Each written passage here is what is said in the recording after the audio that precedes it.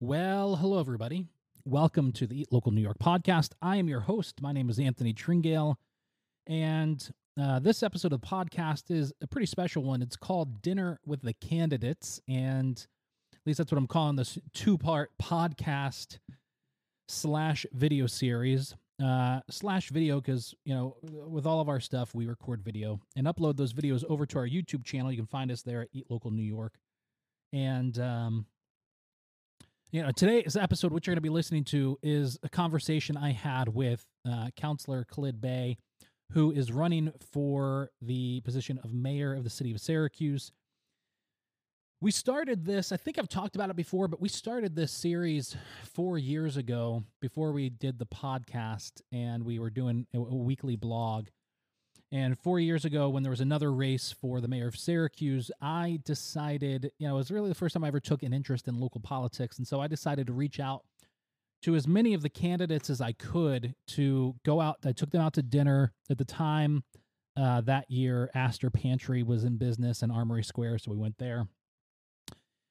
And I sat down and had dinner with most of the people running and got to know them, talked to them, asked them a bunch of questions, and then I went home and wrote blogs about them. And that was before the primaries. There's still a lot of people running for office. And this year we're doing it really close to the election. I mean, I'm recording this on Tuesday, October 26th. A week from today is Election Day. Now, early voting is open. And so you can go out to your local polling place and go cast your vote early. But Election Day is next Tuesday. And I've purposely waited until it got really close to the end. There weren't a whole heck of a lot of people running like there was 4 years ago. But this year really, forgive me, Janet, if you're listening to this, there's really two people running for office. And that is current mayor of Syracuse, Mayor Ben Walsh, who I'm actually meeting with to have dinner with this evening as I'm recording this. And Khalid Bey, Councilor Khalid Bey, who I met with yesterday. So I asked each candidate, I contacted their offices. They agreed to sit down with me. I asked each one where they wanted to go to eat, and Councilor Bey suggested and asked to go to Strong Hearts because he is a vegetarian. And Mayor Walsh said that I could choose, so I chose a mono. But Councilor Bey and I went to Strong Hearts and had coffee and sat for an hour. And a huge thank you to Strong Hearts for letting us commandeer an entire portion of their dining room to record that episode, this episode. But anyways, we sat down and Councilor Bey and I just talked. And that's really the intention of with these things is for me to get to know these two men and learn more about them and what makes them tick and why they believe what they believe and why they feel that they should lead in the way that they're planning on leading. And I've got a couple specific questions, but for the most part, I don't have anything planned. I'm just going in there to talk to them and see if I can learn more about them. And really what I'm thinking is, who should I vote for? And I'm trying to learn more about them so I can make an informed decision on who I should vote for. And I really hope that people listen to this podcast or watch this video and watch these interviews and that they learn something more. And, at the last presidential election, which was, as much of a hot mess as it was, but during the pandemic, I really would go out in the yard and do some yard work every day. And I would listen to Joe Rogan. It's the only time in my life where I had 3 hours set aside with nothing to do, and I could listen to a podcast all at once. And I listened to, and maybe I forget, actually, these interviews happened before the pandemic, I think. Anyways, I think I listened to them during the pandemic. Whatever.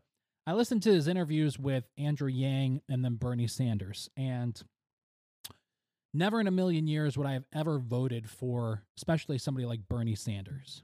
But after listening to a 3-hour conversation and listening to him fully explain why he believed what he believed and how he thought he would accomplish what he wanted to accomplish, I left that podcast thinking, I can understand this person now. I can understand why they are doing what they're doing, why they think why they think what they think. And I probably would have voted for that person if they had been elected, if they won the primary. And that's kind of my hope with this conversation today. My hope is that someone who's listening to this who doesn't know anything about Councilor Bey may listen to this conversation and say to themselves, you know what, I am either more solidified in my vote for Mayor Walsh, or I'm more solidified in my vote for Councilor Bey, or now I'm going to vote for him. Or maybe you're listening to this because, listen, voter turnout for these off-year elections is so incredibly low, and it's unfortunate, to say the least. And so maybe you're going to listen to this podcast, and maybe you don't live in Syracuse, but maybe you're going to go vote in, the area of the world or the country that you live in. And so I hope that happens. Or maybe you do live in Syracuse and you've never voted before, but you're going to now. I hope that happens as well. At the very least, I just hope that you listen to this man's perspective and on how to lead and how to run the city of Syracuse, and you walk away with something, as I did from my conversation with him. Well, I'm not going to take up any more time. I'm going to let Councilor Bey do the talking, and make sure you come back tomorrow. This is coming out on Wednesday morning. Make sure you come back tomorrow morning, Thursday, to see and hear my interview with Mayor Ben Walsh. Well, without further ado, here's my conversation with Councilor Bey.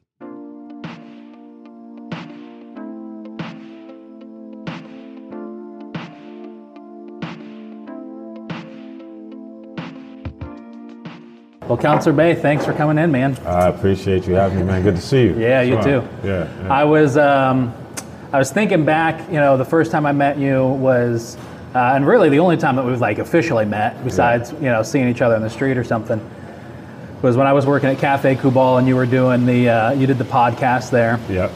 With Matt. And I used to do the research for the guests that were coming in and get some questions down.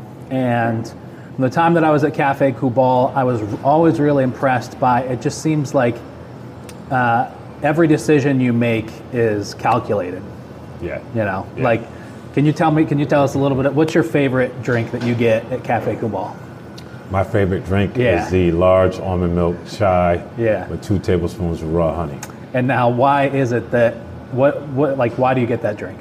One, I do the raw honey just for health reasons, and it tastes great. Yeah. But it's the best chai I've ever tasted. I can't duplicate it at home. Right. And Matt, I tell you, I've been drinking the same drink for 10 years now because I've been going there the entire time I've been on the council. So that's funny. And if I deviate, they think something's wrong with me. So most times I drink the same drink. Yeah.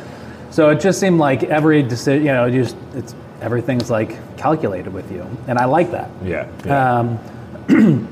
I like that a lot. And thinking about a potential leader of, you're already a leader on the council, but thinking about somebody who could be mayor of the city of Syracuse, that just seems like a quality that you want to see in a candidate and a leader. So. Yeah, even when writing legislation, I think it's very important. There's one thing I did no fluff pieces, no disrespect to anyone else over the years. I've always did something that I consider framework changing, something that would be long-standing and would be very hard to overturn because the people would ultimately be against an effort to overturn those things. So to be able to produce something organic, I always say I like to empower people. I like to see them win. Yeah. And I think a true sincerity in that respect is you don't even require a thank you. You just like to see people ride off into the sunset and do well. And that's why I got into government, and hopefully I get a chance to do the same thing as mayor. That's awesome. You've been on the council for 11 years? 10. 10 years. 10 okay. years, Yeah. So what made you first want to run for city council? I didn't want to. That's the funny. I first ran unsuccessfully in 2005. Okay. And basically I was a constituent like so many others who had concerns about issues, but I had the idea of who better to deal with issues like mine than me. And so I ultimately got involved, got whipped in that election. But I went into elections thinking, I think as many others do, you got to get people to like you. You got to, I had just published a book titled The Key to Character, which is all about not being impacted by external judgment. And then I entered a field where that appeared to be the order of the day. It was an absolute turnoff for me, and I swore I would never run again. How old were you? 2005, how old was I? Maybe early 30s. Okay. Early to mid. Yeah. But yeah, I'd say maybe 34, I think. So when I think back to that time, the absolute benefit I had was when I took a job with the state senate, 2009. I always give that experience credit for really educating me on legislative government. I still had no interest in running though. When people asked me in 2011, I said no. But it was me giving consideration to the fact that there's no better platform for empowerment than government. Yeah. That's what motivated me to run. Yeah.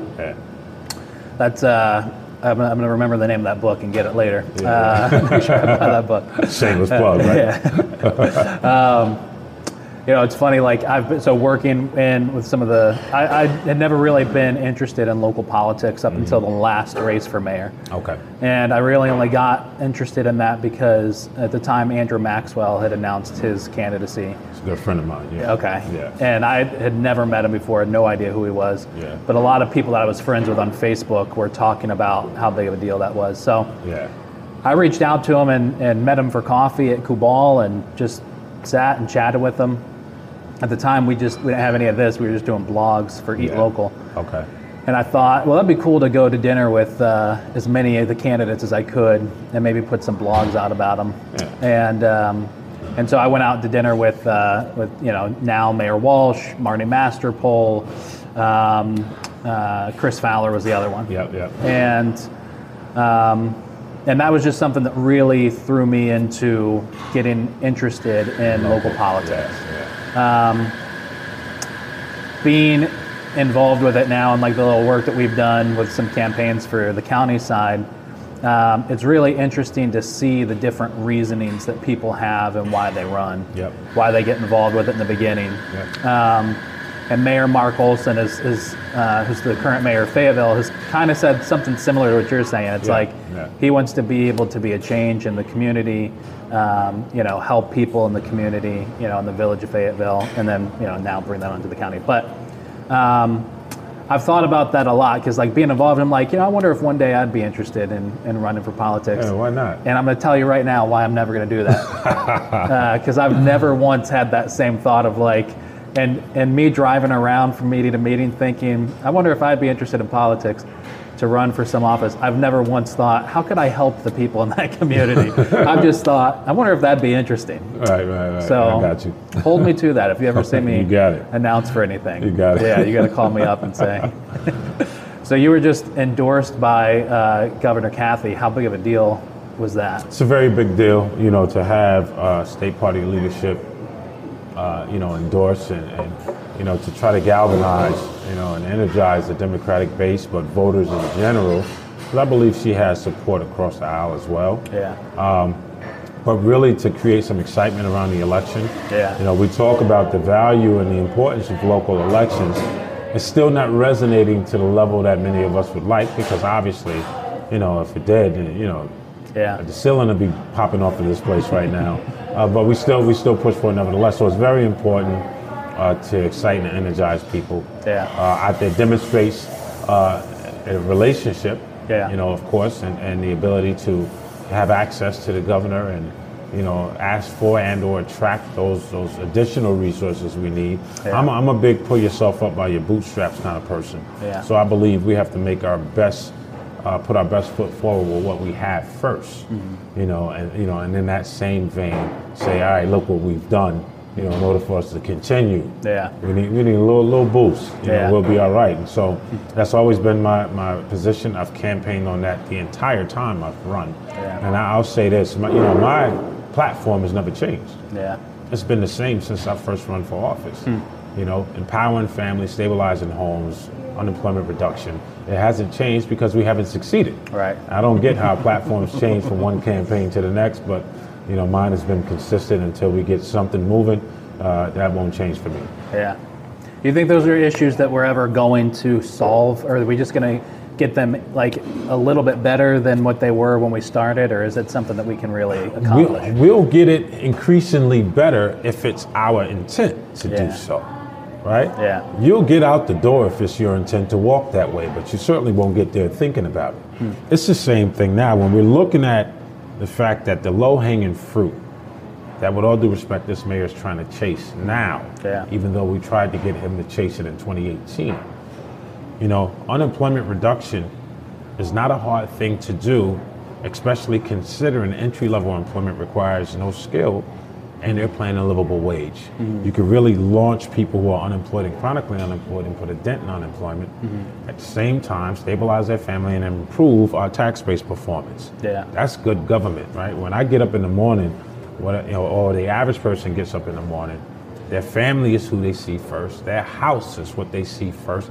Their external environment, whether it's clean or it has litter, is what they see first. Dilapidated housing or not is what they see first. And so these are the things that are not just on people's mind, but come on, this is what they're encountering every day. So if you want to improve the conditions of people, those are the things you have to be mindful of and touch. And if we can improve those conditions neighborhood by neighborhood, you know, then we set ourselves on a trajectory that is more respectable toward long-term sustainability and increasingly improve local financial health. That's the goal. I live on the north side. We live on Hood, and we've been there for 5 years now. First house ever bought, and I don't really like it too much. But you know, coming downtown, our office is in the Delavan Center, and I'm downtown a lot, and I'm always going down Butternut. You know, my wife, whenever we go somewhere, she's always like, "Don't go down Butternut." You know, we went to dinner for our today is our 2-year wedding anniversary, and we went to dinner at St. Urban the other night, and you know, we're driving, and she's like, "Yeah, we're going to a nice dinner. Let's go a different way tonight. Let's not go down Butternut." That section of Butternut's rough, man. It's rough, and it certainly needs some TLC. Yeah, for sure. You know, Michael Green, when he was running, walking, you know, he was on Butternut. And when I saw that, I was like, "What the hell are you doing there in Butternut? Get out of there!" But is there one area of the city, like one neighborhood, where you'd say, if I could just make a change in that one area? Is there one area that you'd say? There's multiple, for the very reason you talked about. But if I could adjust it this way, Center City, is where I want to put a lot of TLC, if you will. You know, the neighborhoods surrounding Center City, you know, the houses are performing well, tax base are performing well, it's aesthetically appealing, landscaped, and they want that to remain that way undisturbed, understandably. And can we improve Center City to have those same type of attractive qualities? You know, to me is the real goal. So when I think about Butternut, when I think about the South Salina Street corridor, I often use South Salina Street as an example because according to a study by a company called Metro Edge 2005, it showed that the area between Taylor, Brighton, Route 81 and Midland, was deemed the South Salina Street trade area, we now call it Sankofa, had a greater concentrated buying power for retail than the total average consumer for the entire city and the county. Wow. So while the total average consumer in the city spent $82 million a year, that small area of 6,000 some odd people was at that time spent $123 million a year. Pushed and worked with the administration to do another study on all of the neighborhood business corridors, and South Salina Street spending has increased $2 million. So it's over $125 million a year that I live in that neighborhood, that we spend outside of the neighborhood for what does not exist on the neighborhood business corridor. So in the spirit of circulating the dollar, using South Salina Street as a litmus, you have to put that money into the neighborhood. You have to revitalize Butternut. You have to revitalize Geddes. You know, building deters a lot of questionable activity. Right? Because you bring in a new type of foot traffic and a new type of energy, and you want to kind of disperse that to restore some quality of life. There's very practical methods for getting there. But it requires the will to go after the type of businesses that, for example, the Butternut market would support. Not just throwing a business out there that'll die in 6 months to a year, but something that the people in the area will actually spend their money on. Driving down there, pretty much every single day. That Butternut section. I mean, you've got, the import store But other than that, you've got the dollar stores, you've got the Rite Aids, you've got, and most of the days it's somebody with a tent set up. I don't know what they're selling. Yeah. I don't know if it's cell phones or what what it is. Right. But there's there's a bodega up the street and that burned down a few months ago, and a pizza shop. I don't know if it's open because there's always bars. There's a number of boarded up places over there too. Yeah. It's this is another reason why don't ever let me run if I ever announce anything, because I don't have a vision for that area. I got you. And as a leader, do you have to go into it saying like, listen, I have the vision of what it should look like, what it should feel like, and what should exist there, or are you going into it thinking, I just need to find somebody who has the passion for it and help them do it? No. We have to do it. Yeah. And we have to have the vision of what goes there based on market demands. Yeah. Now, the biggest problem with entrepreneurs who attempt to open businesses along our corridors is that they're selling a product that the market is not looking for, and or the market doesn't support. Yeah. Right? Welcome to the restaurant industry. Right. Exactly. Right. So when you have a product, when you have an understanding, for example, of what butternut demands, right, then you put that there, and the likelihood is the sustainability of that business is long term. This is what you want. You want the business to open and stay open, right, and provide a service to the surrounding community. You have the right type of density in that area, but you don't have the walkability, to support it. Sure. And so to try to bring that attraction while simultaneously improving the housing stock, pushing more home ownership, and that kind of thing will resurrect our neighborhoods and really restore again that quality of life that many of us imagine we should have if we if we haven't experienced it already. Yeah. It's a big challenge for me is trying to get out of my own thinking. It's tough. Yeah, it's tough. To not see your surroundings, but when you have, I think, a very practical approach for improving people's condition. When you have a sincerity. I'm not, I got a lot of big ideas, but I don't get creative at the expense of the taxpayer. Right. Which I think this administration has done. Right. My interest is long-term job security for people. There's a statement made. I won't keep taking shots at the administration, but there's a statement they make. We're pushing careers, not jobs. What do you mean? The majority of the population work those very jobs you're trying to downplay. Right. So, people need jobs. Everybody want to achieve a career. Right. But to be able to provide for their family and pay their bills and the like, this is what people want. And so to be able to foster an environment, government doesn't create things magically, of course, but we foster the environment where things could exist. We have to become a lot more business friendly. We have to become a lot more accessible, to both businesses and community groups and the like. We need a lot more organization, but number one on the list is crime reduction. You have to have a very practical approach for deterring crime. Let's take away the will for individuals to commit crime in the first place. Right. You do that by making them uncomfortable. In Eastwood, really specifically, during the past 2 years at our house, we've faced 3 different types of break-in. We had one break-in two summers ago, full on into the house, grabbed about $10,000 worth of stuff and took off. Now that was 2 of those things were 100% our fault. We were both gone, no security system. Our dog was with my in-laws, so the dog couldn't deter him, and the living room window was open. So and both cars. So it was big red flashing sign hey, no one's home. So that happened.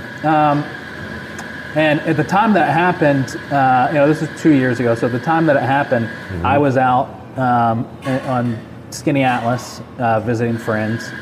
So I'm 30 minutes away, and my wife was at the grocery store, and she comes home and I get a phone call. Hey, were you at the house? Because everything's dumped out upstairs. Like, were you? She's thinking I was in a hurry looking for something. Wow. And I'm like, go get in your car, and I'm on the phone with 911. And luckily then, police showed up relatively quickly. We have a friend who's a parole officer, and she showed up, I think, a little bit before the police did to the scene. Hey. But the police showed up relatively quickly. They, sat with my wife, talked to me. Everything was cool. Nothing ever came of it, unfortunately. That's why I have homeowners insurance.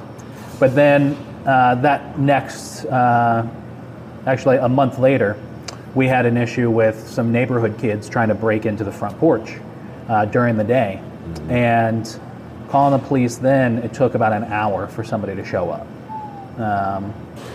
Same house, same. I know they don't have a record, a computer system that's saying, but.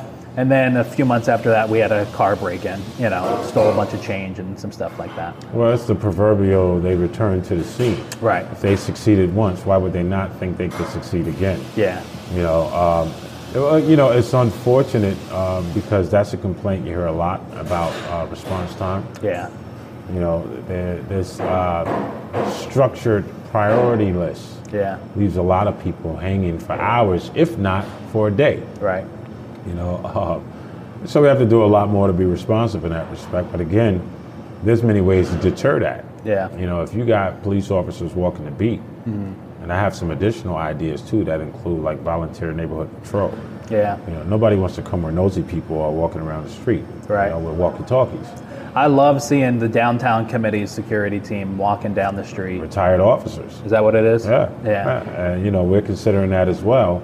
We obviously going to have to negotiate with the union a bit, but where we have shortfalls right now, and where we may not be able to, put classes on, we may be able to bring in retired officers at just $40,000 cheaper than a current officer. So it saves a lot of money, and it's a nice filler in the meantime while we're waiting for more classes to be put on. Yeah. But we can't wait. You hear the administration talk about we don't have enough. Yeah, that's not solving our issue. While you're here talking, somebody's shooting on the other side of town. Yeah. But we have to be able to get police out in the street. We have to build that presence as a deterrent. Many officers believe, and I've talked with a lot of retired officers and chiefs, that this is a model that'll work, especially since some of them used it before. Mm-hmm. So I'm looking forward to having that opportunity should I win on the second. So how do you attract those, I know talking about retired officers, but so many officers are leaving the city and going to, sheriff's department or, graduating even to, whatever, because there are better opportunities. Well, I'll say what I said before with all due respect, this is not a jobs program. Yeah. The county has an annual budget of about $1.24 billion. That's crazy. Our budget is $250 million. You're not going to get more money, right? Not without hurting our taxpayers. So this has to be a job about passion and interest, right? I'm running for office not because I've been a counselor for 10 years, and it certainly wasn't for the pay, right? It's because I have an interest in seeing our city do well.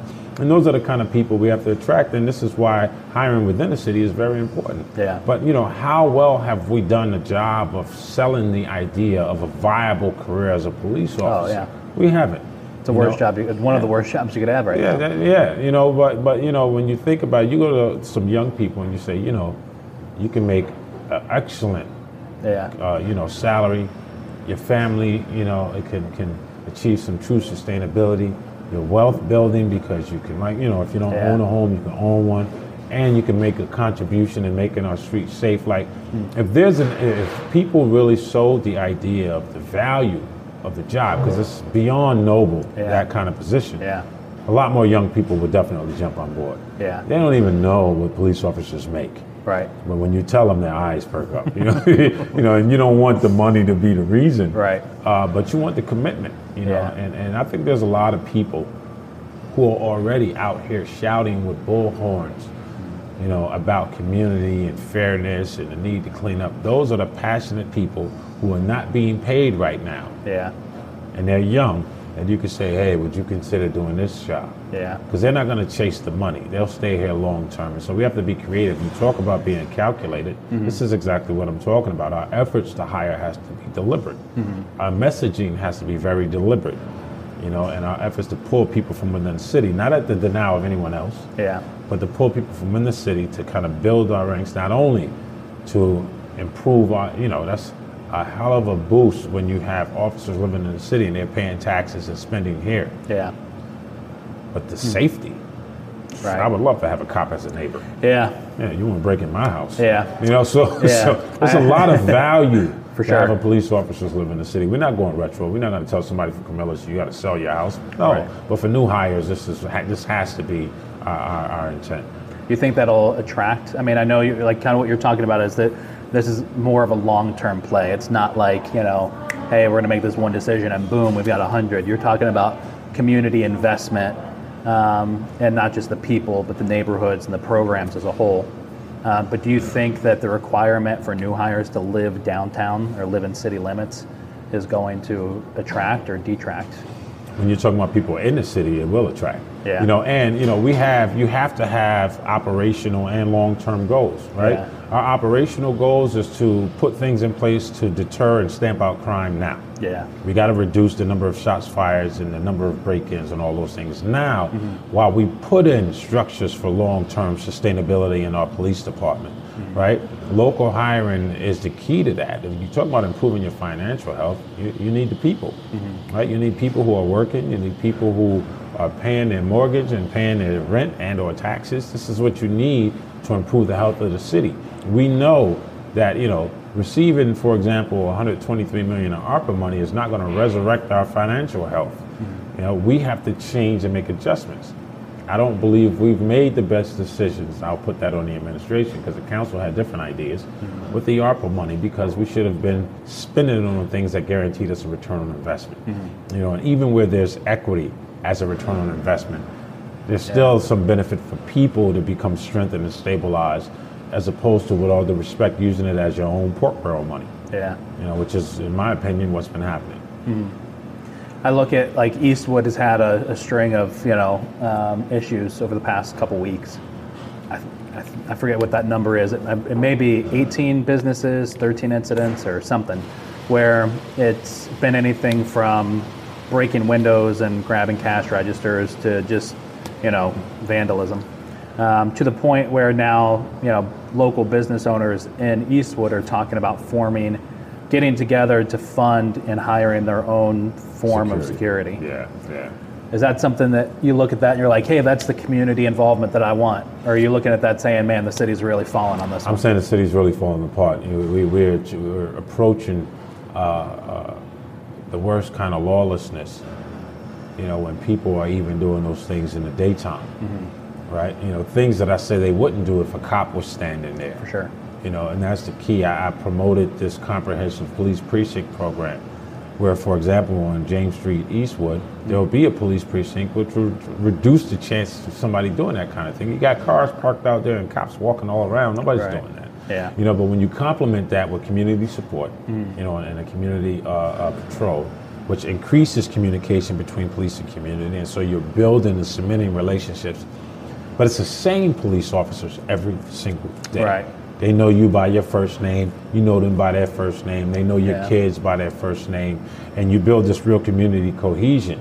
When you throw in there, you know, a couple of retired officers who are acting as peace officers, they don't have the same powers as a sworn officer.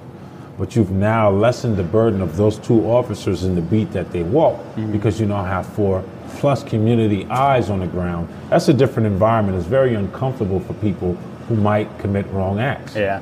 And they're going to try to find somewhere else to do that. Problem is, we'll be there too. Right. You know, so as much as we can shove them around, I had mentioned this in a debate the other day, talking to a retired detective. You know, and, you know, they made the statement, well, we'd rather have them on the move because they're more vulnerable on the move. They can't hide. You know, and when you're taking away their spaces to congregate, and take away their security spaces, they don't have anything. They're out here now. Yeah. And they're easier to catch making the wrong move. And you know, so, you know, you disperse this concentration of negative behavior, and that 4-block radius has peace that it hasn't experienced in a while since that trouble has been there. Yeah. You know, this has to be our approach. Again, I'm talking about very willful intent here to go after the problem, to neutralize it, while simultaneously putting other things in place to kind of stabilize it, increase community input and or involvement, you know, build out a very robust neighborhood watch program, lending more support, you know, because you can't have economic development, neighborhood revitalization as long as you have crime. Right. right? So you got to bring that down in order for neighborhood business corridors to remain attractive. What you don't want is to lose those businesses. Right. You don't want. James Street Eastwood is one of the best performing neighborhood business corridors in the city. Yeah. So you don't want to lose that. You got to restore that security for them, and I think we have a very practical plan for doing that. Yeah. See, like when we're talking about community growth and improvement, for me to think that there is a person or group of people that's been running Facebook ads of Mayor Walsh with the silhouette of Pinocchio behind him, talking about the Columbus statue, whatever is true, I'm just like, wait, somebody lives in Syracuse that has money to do that? And I'm often commenting on those things, and I'm like, who, like, you know, I'll troll people from time to time. So I'm like, who is the idiot? I'll comment on their group. Who is the idiot that's running this? I really want to know who the moron is who spent, like, we're a marketing agency. I know how much Facebook, you know, if I'm seeing it and has that many likes, I know how much money they're spending on those Facebook ads. Right. I'm like, who's spending thousands of dollars to run that? Right. You know, whether you agree with what he's, you know, his proposal, whatever, that's another, you know, why that, you know, so I'm trying, I know those votes aren't going to Mayor Walsh. I don't know where they're going, though. Right. I've seen a few yards where it's the Columbus sign and then your sign. Yeah. I've heard about that. Yeah, so I'm interested to see. I think that could be a big portion of, not a big portion. That could be a significant portion. You know, I'm hearing a lot. I take everything with a grain of salt, you know, because nothing means anything until election night is over. Yeah. You know, I'm not. You know, you saw in the primary when I won, I was trying to find out where my excitement was. Right. I don't really respond emotionally to a lot. I'm very practical. And I said to them that night, even though they didn't run it, well, this one was good, but November 2nd is what matters. You know, so I'm not here to make a statement. Right. You know, you're the first black or you're the first, you know, vote for me on the merits. Right, exactly. You know, I can appreciate the historical significance. Yeah. But my catalog of work has value. Yeah. You know, and that's what I'm running on. And so, you know, and even the fact that I mentioned before, as legislators, and this is what's funny, they kept talking about policy. Where's your policy? We don't know if he has the policies. We're policy makers. The policy power lies with the legislature, not the administration. Right. He doesn't have that power. Yeah. So how can you question a 10-year policy veteran who's written the most legislation in the last 25 years, according to our city clerk, about policy? Yeah. There's something wrong with that argument there. And this is why I wouldn't give him the time of day. Well, you haven't presented a paper. I said, well, who said I had to? Who made that rule up? Right? You know, if you want to look up, you know, and so but when I think of the legislation we've written, which is the tools we give the administration to be effective. Yeah. Let me speak specifically about the warrants for inspection for absentee landlords and the creation of the Board of Administrative Adjudication to deal with housing violations, neither of which you used. Yeah. And so Skyline happens, Ballantine happened, and all the other in-betweens that nobody know about, that we hear about all the time because we have constituents crying on the phone because their house is exposed to the elements and the landlord is threatened retaliation. This is the kind of negligence that people have not experienced. It's not on TV. Right. And so when you have, how is it that the majority of the council is dissatisfied with this administration? Yeah. That is not by mistake. You know, and when you had Stephanie there, you know, people liked her. I respected Stephanie because she wasn't no punk. Yeah. I mean, you know, she's the first woman mayor, and some things I thought were a bit chauvinist on the part of some, and she stood her ground. That's why I'm like, I like her. She ain't scared of nobody. Yeah. Right? You know, now, whether they say she did good or not, you know, but she wasn't bending because people wanted her to. Yeah. Quite the contrast now. You know, where no decision is made out of fear of what the repercussion would be. Right. And always coalescing in a group so you never hold the bag by yourself. There's a reason why the council stopped standing with the mayor at press conferences, because we caught on to that. We did this. No, you did that. We're not coming to stand with you no more to sharing those burdens. So we pulled back in year one.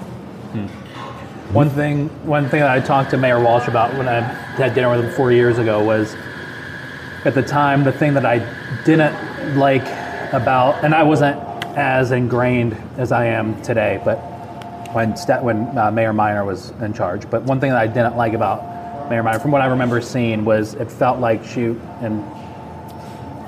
I am doing the same thing. I just criticized the Columbus statue people for it. But and the optics, it seemed like she was kind of going after attention with some of her stuff.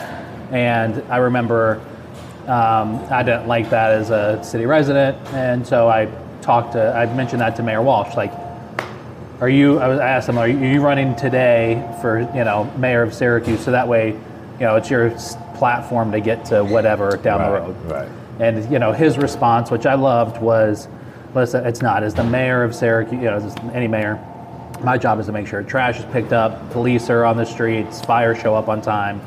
And I really appreciated that, because it's like, okay, you're getting back to exactly what the role is supposed to do. Right, that's right. I love hearing you talk about your vision for Syracuse, community growth, making these long-term investments in the community, getting people that are making long-term investments, and people that have skin in the game. Yep. Reminds me of when I first started, first moved back to Syracuse 6 years ago, and Believe in Syracuse was in its heyday. Yeah. People were, and not just, there's plenty of others, but people were passionate about Syracuse, passionate about getting people to stay in Syracuse, come back to Syracuse, graduates from, to not leave and run off to other parts of the country. There was a passion for the city that I don't know that I really feel right now. No, it's not. And I want to, if I can go back to something you mentioned before, you talked about that there's, in terms of race, there's no real contention. Yeah. And I'm gonna tell you, and you use, the previous race as an example. It's tough to have contention with somebody you don't dislike. Yeah. Right? One of the things I mentioned off camera, and both, Mayor Walsh and candidate Berman agreed. I said, you wish people would know that we are not enemies. Yeah. Because it can look that way sometimes. But the one thing that hasn't happened, which I can appreciate, I'm never going to attack them personally as people. Yeah. I'll talk about their performance or lack of performance, just on their work. But I'll never punch him or mention his family. I'm never going to do that. It's disrespectful. And even though they mentioned my family in the newspaper, I don't think it's been reciprocated. But I just won't do that. Right. And it's because I don't have a dislike for him or for Janet Berman. Yeah. And so, you stick to the issues, and so it doesn't get as personal, so you don't see as much of the fire like you saw before. Yeah. And I don't think it'll get there. We only got one more media debate coming up. Oh, really? Yeah, Spectrum on Tuesday, tomorrow. Okay. And that's it, and then it's just work, so hopefully it remains that way until the second, but I just can't, I can't say out of one side of my mouth I'm pro-empowerment, right, and then pull the carpet from under you for my own gain at the same time. That's just something I won't do. Well, I think the important part in that is that you can do that. It's just that you've chosen not to. That's more important. For my principle, I can't do that. Right. Yeah. I don't want to, if you're the candidate that I'm running against, I don't want the job that bad that I hurt on your family. Yeah, I'm just not going to do that, man. I mean, I can't, being involved in the tiny, tiny, tiny way that I am now with local politics, the tension the person that I'm working with, the candidate that's running against them, is that way, constantly attacking. And, and the tension I feel when I'm there taking pictures of, the person I'm working for, I'm like, so I couldn't imagine being the candidate that's attacking somebody. And at the end of the day, you want to be able to see them at, I used to work in sales, and I used to tell people all the time, I have to be able to see the customer at Wegmans and not have to act like I'm looking at a can of beans to avoid them. Well, let me make it even more personal. My kids and Ben Walsh kids attend the same school. Oh, really? And our daughters FaceTime. Oh, wow. Yeah, I can't do that, right? So, I believe his daughter is going to be at my daughter's birthday party on November 16th, the weekend of the 16th. So I can't do, you understand? Yeah. Like there's a certain amount of responsibility, in terms of what you could potentially do in terms of creating injury for his family. I can't do that. Yeah. So if we're not arguing about the work, there's nothing to talk about. Yeah. Yeah. That's wild. So interesting discussion between the daughters, I'm sure. Oh, yeah. Are they young? Yeah, they're probably both 10 and 11. Okay. My daughter's 10. I'm assuming that his daughter's Brina's. That's old enough to know what's going on. Yeah. Well, I think they probably talk about it. Oh, really? Yeah. That's wild. All right, so you're elected. All right. Yep. Khalid Bey, mayor of the city of Syracuse, and day one you can snap your fingers, change one thing. You don't have to worry about votes on the council or anything like that. You can change one thing. What is it?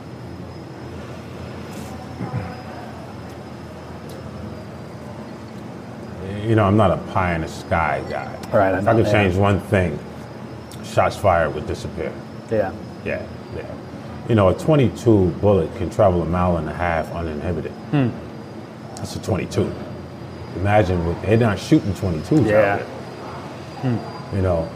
I remember I asked a retired detective, what's the chances that some of the unsolved porch murders is a result of a long traveling bullet? And maybe that's why you haven't found anybody. I have a bullet hole in the front of my house that I acquired last year. And I was standing with a Councilor Allen, who's coming here for lunch at 11, and a county legislator, and she was standing there in my driveway like, hey, is that a bullet hole in your house? I thought it was a bug. But I go look, and certainly it was a bullet hole. Wow. And I went and checked the other side. Fortunately, it only made a small dent before it ricocheted, so I called the cops. And they said the same thing I said. This thing came from far away. Wow. Because it stopped here. Huh. But how did it get through all of the trees and the buildings? That's a frightening idea that and this is what I mean about the danger, you can simply be walking. Yeah. And you can get picked off by something that came from blocks away. Yeah. If I could snap a finger to change anything, that would stop in the next second. Yeah. Yeah. There's a story I've seen shared a bunch on social over the past couple of days, and I think it's Lafayette, Louisiana. School district. I saw that. Yeah. Group of dads who. I shared that with the superintendent. Oh, really? So I texted the superintendent and say, hey, we appear to have gotten Henniger under control, but, there's been issues in other schools too. Yeah. And even outside the city, I said, we need to consider this approach. Because it's true. Right. If I show, my son's not going to do that. He knows better because then he got to see me, right? Yeah. But most kids are like that. Yeah. This idea that parents are afraid of kids is less true than it is true. Yeah. Certainly, with all due respect, in my community. Yeah. And if the fathers show up to the schools, you better believe those sons are going to sit down and do their schoolwork. Oh, yeah. So that, I saw that. I thought it was genius. Yeah. And I sent it to him, and he said, they're going to share it and figure out if they can do it. Great idea, man. Yeah. Great idea. I think that, in my community of, because believe it or not, this is a community, food Instagrammers, restaurant promoters. That's right. This is the world we live in. Yeah. I've felt really, at the end of the day, I'm kind of a jerk. And so when I see, we've been doing this for 5 years now, and just September 1st went out, and now this is my full-time gig, right? Right. And, but over those 5 years, I've seen, 50 people start an Instagram account, upstate this, Syracuse food, whatever it is. Yeah. And a number of them, especially in the beginning, they're running out trying to make, which they should, right? It's, free market. Everybody should be following their dreams and making money as best they can. But they're all hitting up restaurants, free this, pay me for that, all that kind of stuff. Gotcha. There's only like 2 or 3 of them, of us, that have stuck around for longer than a year. Right. Yeah. I started to eat local because we met a restaurant owner who, kind of like the typical story of friend said she made the best, whatever, insert there. You got to start your own restaurant, you'd kill it, you'd make so much money. So she quit her branch manager job at a bank, mortgaged her house, knew how to make the best X, did a really good job with it, but that's where her experience and understanding for restaurant industry start and stopped. And so she got a restaurant in a terrible location, had a terrible name, terrible logo, bad menu, didn't know how to buy food. The whole nine. And, a year later was closed up and out of business. And by the time I met with her, she had just spent her last $1,000 on advertising that never would have worked. And it didn't. And so, that's that was like the reasoning in starting Eat Local in the first place. Was I grew up in the restaurant industry with my parents, and so I was like, when I met her, I was like, well, maybe I could start something where one day I could make a post or put out a video or a pic or whatever. I could get 100 people to show up at a restaurant if I told them to go, and make a difference in that. And absolutely. And so I'm thrilled that we're doing that. And there's still a couple that are, there's the Syracuse Eating Club, and she's doing a great job, and CNY Fry Guy and Coast to Coast, and they're doing a great job. They've been doing it for a while. They make a post that helps a local business. It's great. Nice. But a lot of them end after a few months or a year. Yeah. And me having that mindset of it, it takes time. Like, I know I'm talking about posting about restaurants and what a luxury on Instagram, but it takes time to invest in a community that you want to make a change in. That's right. And what I get from all of this and talking to you is that that's going to be the focus of what maybe is your time as mayor, is developing those long-term investments and strengthening that in our community.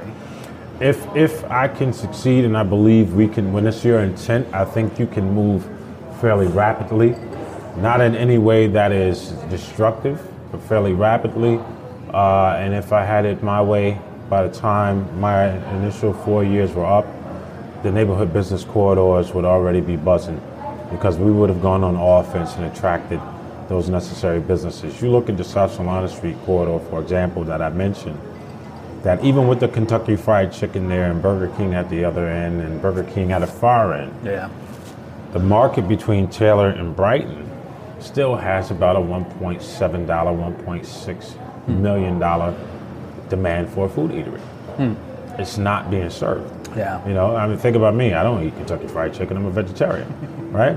So the fact that somebody locally has a potential opportunity to open a spot there, where the demand for food exists, but the food is not being provided, you could change the entire trajectory of a family.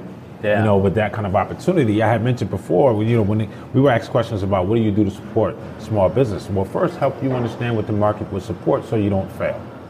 And second, we're here in Strong Hearts. Right, that's right. Hey, I mentioned two local things, right? My two favorite places here and Cafe Cabal. I don't have to have a part of Matt's dollar or a part of their dollar to enjoy their successes.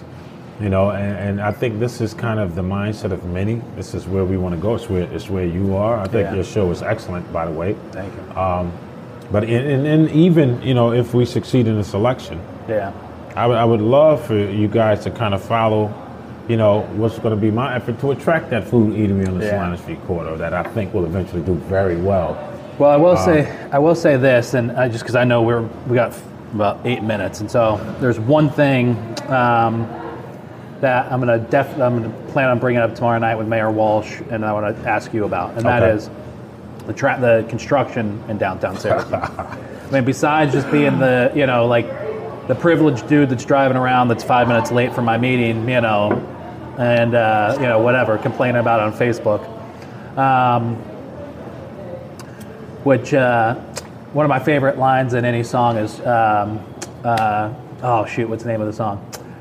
Chance the Rapper and Daniel Caesar performed it on. I listened to it like maybe twice a week on late night, and with Third Story singing backup. But anyways, he was talking about send my tweet, fold my arms, I'm done, right? and that's kind of how I feel talking about you. I feel convicted about a lot of my complaints over the last 2 years. But the construction downtown has been a nightmare over the past few months. And aside from me being a few minutes late to my meeting, we have restaurants like the Brinewell Eatery that just closed up shop. Yeah, I just saw the owner the other day.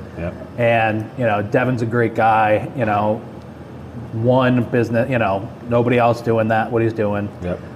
Jefferson, arguably not a great location. There's been so many restaurants in that location.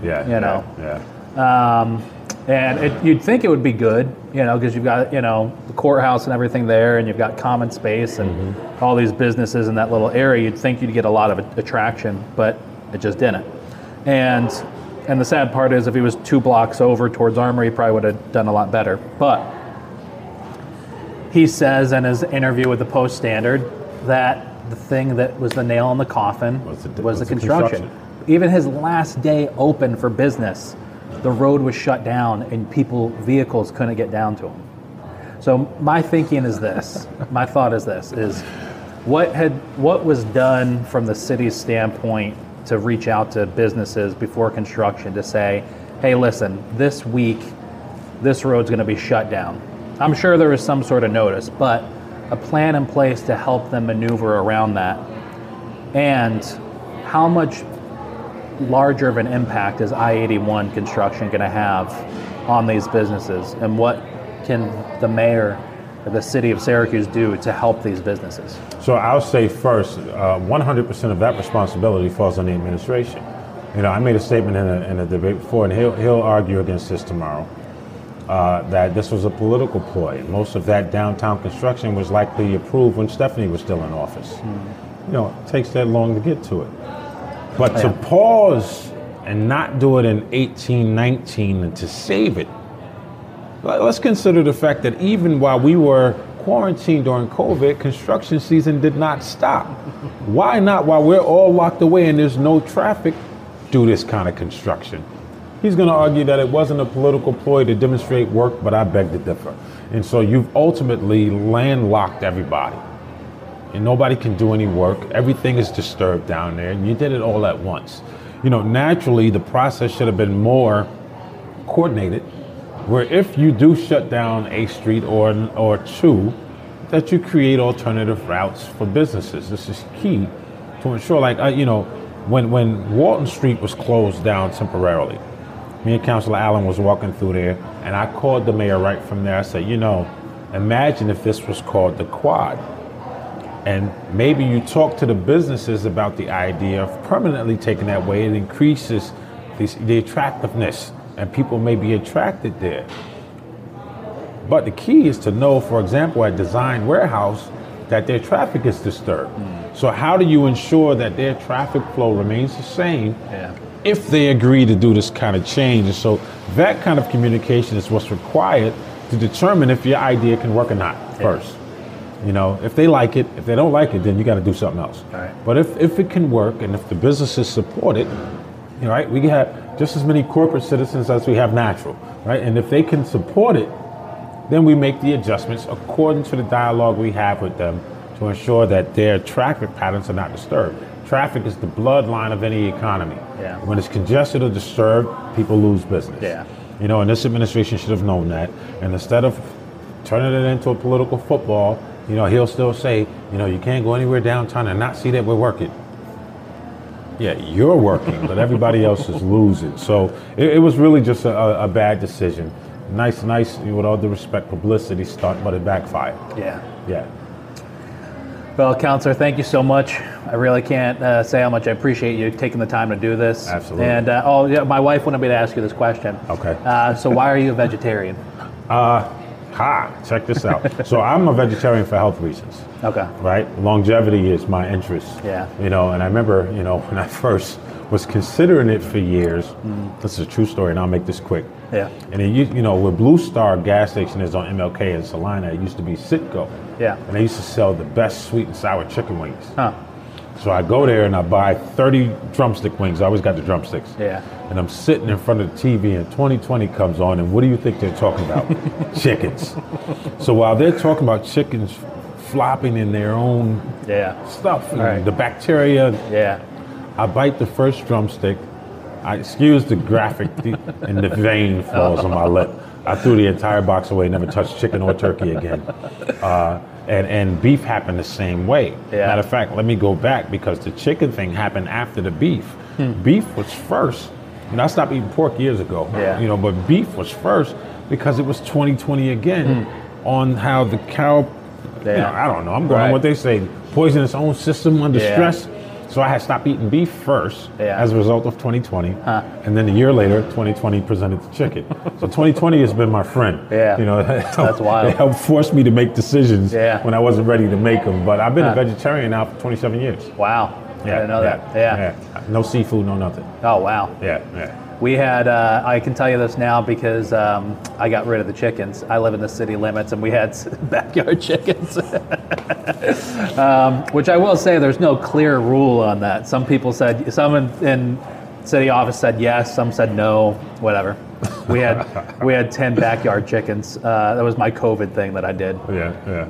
And the world was going to end. I needed to have my food supply. You got to have it ready. We finally got rid of them after about a year and a half and gave them to a friend who has a farm in Central Square. Okay. But having those, we wound up having 7. A few died when they were young, as they do. But having those 7 chickens, it was like I told Joel and Nick, because I had them on the podcast, and the more and more I'm connected to like that, I can more and more understand veganism and being a vegetarian, the more that you're connected to animals. So, If I can add one more thing, this is relative to a statement made about the incumbent mayor. And I've made this clear from the time I announced, talking with Terry Weaver from Syracuse.com. This is the last seat I'm running for. I'm not looking for a long-term career. I'm not going to Albany or D.C. If I don't win, I'm going home. Otherwise I'll be here and I'll work hard for the people, And so, and I think it's a fair question when you talk about people's ambition. That should be taken into account. Right? It doesn't take over $1 million to run a campaign here. Right. And I'm not going to knock the ability to raise money. But it doesn't take that much, and money doesn't vote. Right. And I'll stay consistent with that argument every time. Well, Councilor, thank you so much. I really appreciate it. I appreciate it, man. Good luck next week. Yes, sir. Yes, sir.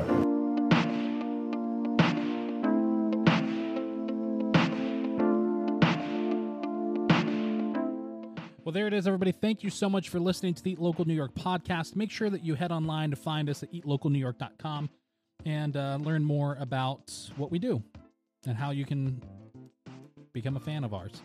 You can follow us and find us on social media on Facebook and Instagram. That's where we post the most. We're on TikTok, we're on Twitter, we're on YouTube. Go subscribe to our channel. And most importantly, get out there and vote. Thanks so much. We're going to catch you tomorrow on episode 2 of Dinner with the Candidates, Eat Local New York Podcast Edition.